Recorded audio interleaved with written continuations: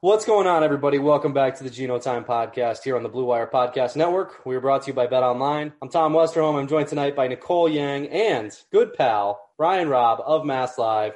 B-Rob, how you doing, man? I'm good. Free agency day 2 in the books, and a lot of names to talk about, but not so much on the Celtics front.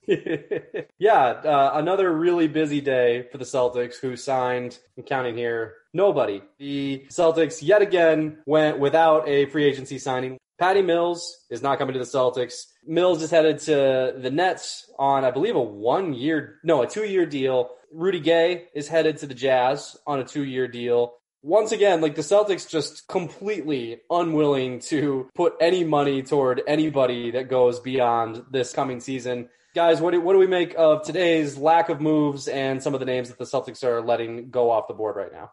I mean, I don't think it's anything against Patty Mills. I don't think it's anything specific about Rudy Gay in terms of fit or anything of that nature. Same thing with Jeff Green. I think if the Celtics weren't going to sign Jeff Green for 2 years, $10 million with a player option, they're not going to sign Patty Mills or Rudy Gay, who both signed, I think, 2-year, $12 million deals. It's all about the financial flexibility at this point. And I don't think it's anything about the specific players. I think it's just about the money. They're not going to sign anybody that's not on a 1-year, minimum deal, basically. On top of that, I think you look at where these guys landed, the Patty Mills of the world and Rudy Gay's of the world, and let's be honest, the Nets and the Jazz have a much better chance at winning a title next year than a Celtics team that's not willing to spend much. If these guys like Patty Mills are looking for a ring and you're going to have a team like the Nets come offer to you, you're probably going to go there at this point. So we'll see who falls through the cracks here. I don't know if you guys have your eye on anyone, but I do think it's also a reality of, the tough reality of, this is a quote unquote bridge year with Celtics, and there might be some opportunity here. But if you want to win a ring, you're probably not going to sign with Boston for a discount. No, I think that's exactly right. I think one of the things the Celtics can offer at this stage is a role. A guy who comes to this team, if he's a solid veteran, will get minutes, will have a chance to earn another contract in the league after the Celtics, because we all know that contract is going to be a 1-year deal. So it's basically you want to come try out for the rest of the NBA with the Celtics for a year. And those guys aren't going to be the guys who go on the first day or two of free agency. Those are guys who go, maybe tomorrow or maybe the day after. And Mark Murphy of the Herald today noted that there's a good chance they don't even use the $5.7 million taxpayer mid-level. They might just end up going out and signing, maybe a couple of veteran or just above that type deals to fill out the roster. I mean, again, we've talked about it. You called it a bridge year. I think that's exactly right. If this is a bridge year, these are the types of guys they're going to bring in. And it's not going to be the most exciting thing in the world. And there's going to be a lot of angst, but that's the reality of what the Celtics are trying to pull off right now. Yeah, I mean, Mark Murphy reported basically what everyone had sort of concluded through the first 2 days, which was that the Celtics' priority is to retain a salary structure that makes it possible to sign, quote, a major player when he becomes available. So, but would you guys see them not even spending the taxpayer mid-level? I would say that that's not a great look, because even if you're only going to spend that $5 million, you could still get someone there in place, get a good look at someone. But to totally not spend that, even on a 1-year deal this year, I think that would not be a great look, because at least for the team, because with Tatum and Brown, et cetera, they're not going to want to not compete next year. So if you have this resource, maybe you're not going to go ton into the tax, but you got to at least spend a little bit and at least show your team in the present. I feel hey, we're at least trying, even though we're obviously going to position ourselves more for the long term here. That makes sense. I think the overall point being more that whoever that takes that $5.7 million is going to have to be willing to, not have any guarantees for next year, not have any job security for next year. The guys who you get with that are more like Patty Mills was not going to come for that kind of, deal. Rudy Gay was not going to come for that kind of deal. And again, I think that's why we end up getting to your Wednesday, Thursday, Friday type guys, before the Celtics can actually sign someone. So again, the Celtics are really telegraphing what they're trying to do next offseason. But obviously, I think you're right too, though, that it's, especially if the Celtics struggle this season and they haven't spent that 5.7, then it will look kind of bad. If they have, another tough season, if they are kind of disappointing in certain ways, I think there will be a lot of questions that could kind of trickle down to the players players too, like that could not necessarily like, derail anything, but could kind of, cause bad vibes that the Celtics definitely don't want as they, get ready for an offseason where they're going to be trying to pursue a max free agent. I'm not sure how much a 5.7, I'm not sure like how much that guy, if they do sign someone, is even going to make a difference, especially again with like a Wednesday or Thursday guy, but it certainly would make sense to use it now and to just try to improve this year's team as much as they can. Well, so the Celtics have 14 of their roster spots accounted for, correct? As of right now? As of right now, yeah. So we'll see how much again, and that Tristan Thompson deal is still not official yet, so we can see there could be some maneuvering there, but you're right. I think 14 is exactly what they have, Nicole.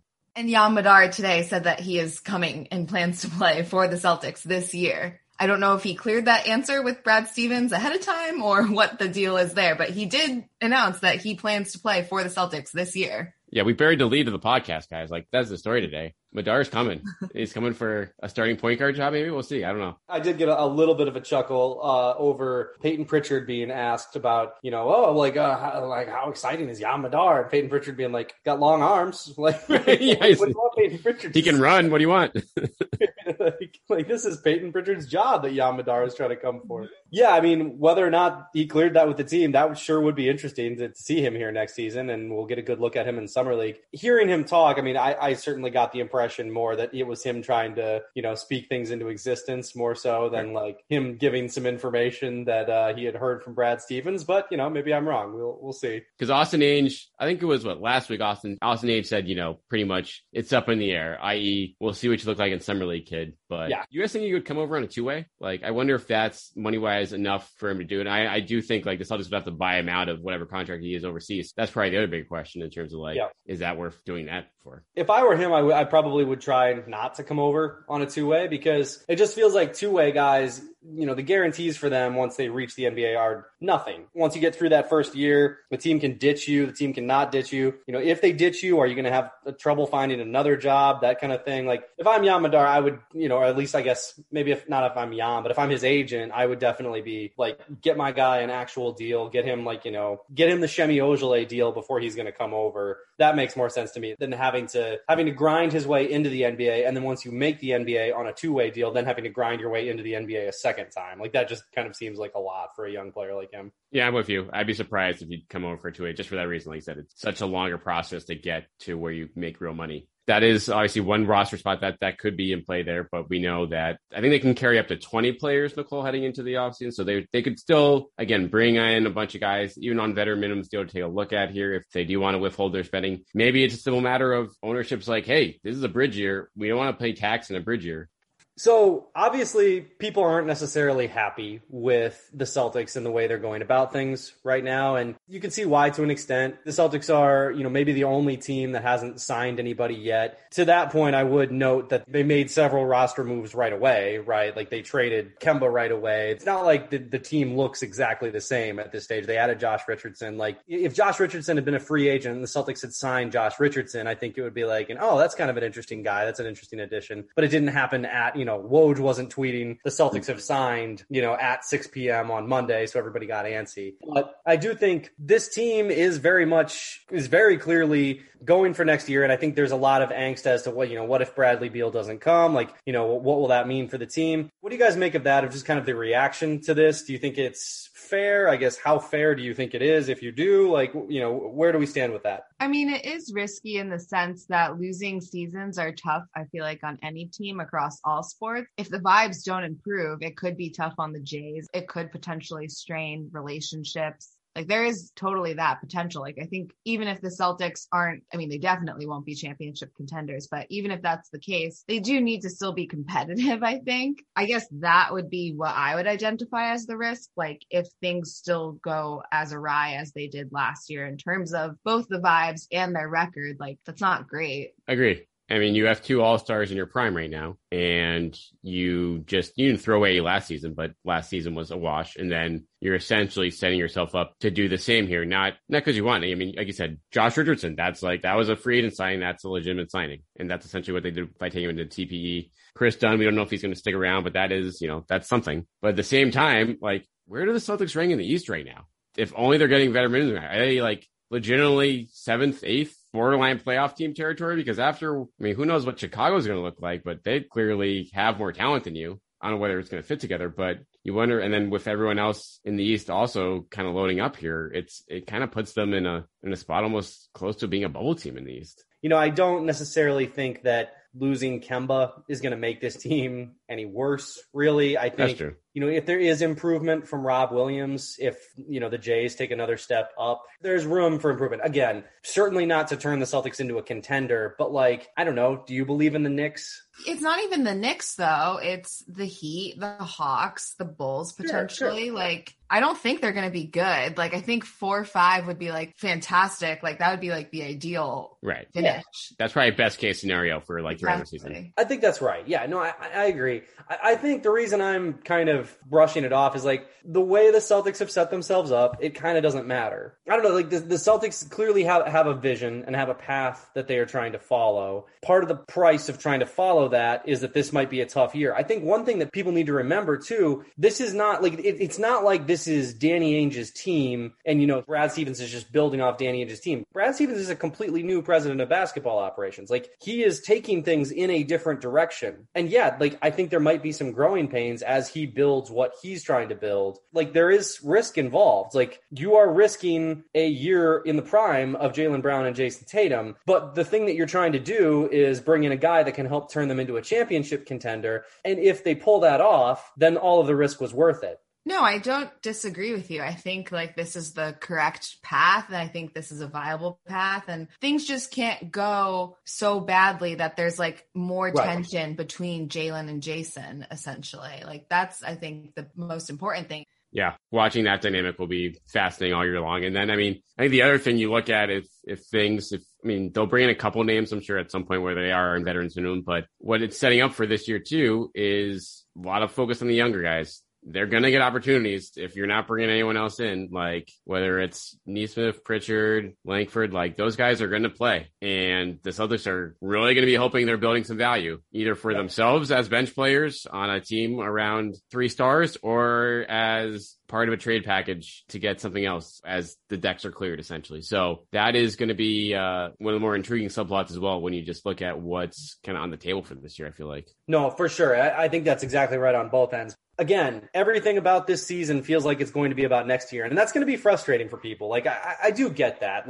Going into a season and just thinking to yourself, well, wait till next year. That's not fun, and it's a little bit, I don't want to say unprecedented, but it's very unusual to do that when you have 2 young, all NBA caliber players on your team. That doesn't usually happen. Usually if you have those guys, you're trying to win now and win right away. But if the payoff is then that they are very happy and that you have a chance for actual championships, there was not a path to turn this current iteration of the team into a real contender. I think the path to do that exists next offseason, and the Celtics are going all in on that. So if you're one of those people who's in Boston, we only care about championships, we only care about, winning the whole thing, then this is the right path. If you just want a competitive team, then sure, I can understand complaining. But if what you want is championships, I think the Celtics are doing the right thing. So given the way that they're operating right now, theoretically, they could have enough space to sign a max free agent and then also Robert Williams if he doesn't play himself into a max contract.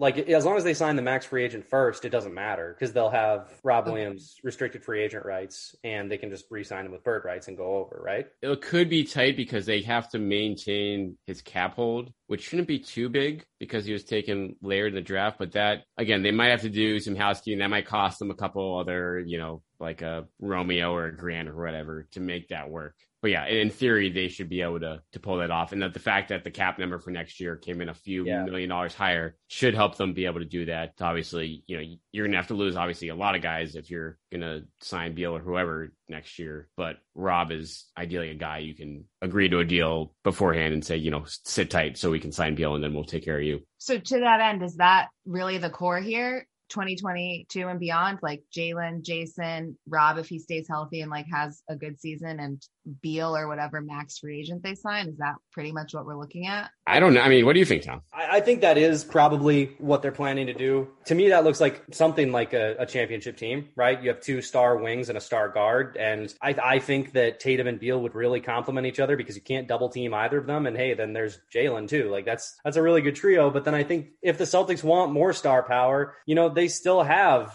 Jaylen Brown. And I know we've talked about whether, we would trade him for James Harden and, whether the Celtics should trade him for Bradley Beal. Well, if you're signing Bradley Beal and you feel like you need to trade Jaylen Brown or you need a different superstar, or maybe next season doesn't go particularly well and maybe Jaylen and Jason aren't that happy and you're going to have to split them up anyway. Again, you have a all NBA caliber guy who still has 2 years left on his contract. Like, you've got a really, really valuable player. There's any number of teams who would be lining up to offer you something really valuable for him. So I'm sure what the Celtics are thinking right now is our core is Tatum, Jaylen, and hopefully, sign Bradley Beal, but they wouldn't be locked into that. There would be some flexibility if things go poorly this season. They wouldn't be locked into that team completely. It's going to be a big year for evaluation. Yes. Big year for evaluation across, like for the young guys, like in terms of that duo. Do we feel like adding a third star to that duo gets us over the top, or do we need to make more adjustments from a positional need or whatever, if we have a guy like Beal potentially coming in the door? So that is, again, how it looks like. New coach, new system. It's going to be a lot of new things at play here, and how that all comes into play this year is going to be really interesting to watch. B-Rob, I'm curious for your thoughts on Marcus Smart's future. We talked about it on the last pod, just given all the reporting and sort of the number that's been attached to him for the contract extension and what the Celtics are trying to do. Like, what do you see it as? Sorry, Smart. If the plan is to maintain flexibility, then the one way you mess up that plan is giving Marcus Smart an extension. And that's it sucks for Marcus Smart because you've been here for 7 or 8 years and you say, hey, like, I want to be taken care of here. I'm like putting my body on the line every night. Most fans love me, or not most fans, but enough fans love me. But if you're Brad Stevens, it's why you're probably not going to give Rob Williams an extension either right now. It's like you want to maintain that flexibility. And so whether Smart can handle that, or whether, again, that creates some tension behind the scenes entering this year, that's a tough one. That's a tough one for the front office, and it might be a tough one for Udoka to handle, from a coaching standpoint. B-Rob, I'm curious just to nail this down. Like, obviously the Celtics are going down a certain road. What do you think about this direction? Do you think is it smart? Is it what you would have, kind of recommended? Where do you stand on this? It's probably the best option, but that doesn't mean it's like a great option. It's still a risky option. Is the alternative being re-signing Fournier, give Smart an extension, give Rob Williams an extension, and then really put yourself locked into that group outside of some crazy trades? Like, I think flexibility is a better option than that. And so, again, this is more of like, how did we get here in the first place? Like losing some talent and making some bad signings kind of put them in a bad spot. So it's kind of making the best out of a bad situation. But at the same time, you could have some egg on your face after all this too, if Beal signs an extension or just gets traded somewhere else. So it's like, we'll talk about this later, but I'm curious to like what happens in that type of situation is what makes me really wonder in terms of tough job for Brad Stevens out of the gate. Yeah. It's not without risk. I think the reason Nicole and I are so high on this is on this particular direction is that the one we were looking at, we were like, well, I think the Celtics just have to trade Jaylen Brown for Bradley Beal right now. Sure. And the Celtics seem to have found a way to kind of duck around that and maybe keep some hope alive of having that trio. Or, again, if things don't go well, of having Tatum, Beal, and then, whoever they acquire via trade. Like, I do want to make it clear that I don't think either me or Nicole is like, this is a fail-safe option. Like, this is perfect. No. It's more that it's just like, this is a pretty nice little pivot, I think, that Brad Stevens has made. Right. Because it didn't look like they were going to be able to do this a month ago. No. But exactly. But then they pull off all these deals and then it's like, okay, maybe we have something here. I feel like before, the way that they could become like a contender was trading Jaylen Brown. So the fact that they're able to retain Jaylen Brown and then also sign a max free agent, like, that's not a bad recovery. And I think also to B-Rob's point, like, it's no coincidence that Brad Stevens' first 3 moves are undoing some of Danny Ainge's moves. Like, it's sort of like a how did we get here type thing. Like, they're just trying to recover and I think like reset instead of like forging ahead on whatever Danny had sort of set for him. I like the reset theme. Maybe call this like the reset season. We're gonna have to have a name for this season. Yeah, as long as it's not another hospital season, man. I can't keep talking about injuries. Also, if it's a hospital season with this roster, it's gonna get ugly really quick. Yeah, lottery season. The one guy who got signed today that I was like, man, I think the Celtics should have taken like a real run at him was Ish Smith. Because you could get him for on a 1-year deal. You could tell him, look, man, like you might be the starter. I'm not sure. Like, I think there would have been like a real. I'm sure the Celtics made calls, and I'm sure. In fact, I would be surprised if Brad didn't. The way he talks about Ish Smith every time they play him, but he was a kind of an under the radar guy that I was like, I wonder if he might end up in Boston. There's opportunity here for some guy. If some guy wants to come here, I mean, you're not going to make much money, but you could start because, Josh Richardson's not, I don't think you lock him into the starting five. They could just have him off the bench. So that's where, again, we'll see if they can do a sell job on one of these guys that falls through the cracks and be like, hey, I know all you guys are going to Lakers or the Nets or wherever, but I look at some of those teams now and I look at some of the guys signed there and being like, wow, you're not going to be able to play there. I mean, that's great that you might get a ring, but they just signed too many guys. So hopefully we'll see if that's a way the Celtics can sell themselves in the next week here. And that's why I think these days make more sense for them because it's going to be the guys that are like really just combing through the leftovers. Like, okay, what's the best spot? And they can make a case of like, okay, you can have a prove it deal basically, and hopefully play your way into some more money. Agreed. Maybe the Celtics are going to get a Wednesday guy. Maybe tomorrow evening we'll be back on here talking about a guy the Celtics actually signed. Thank you, everybody, for listening. Hopefully the Celtics have some more interesting news for us to talk about tomorrow, but one way or the other, we will be here either breaking somebody down or scraping the barrel. But we do appreciate everybody who listens, everybody who left us a 5-star rating or review. Again, like we said in the last episode, if you guys reach out, we would love to talk about the podcast, like on Twitter, whatever. You know where to find us. We love to hear from you, love to hear what you guys think. So we will talk to you guys again later this week.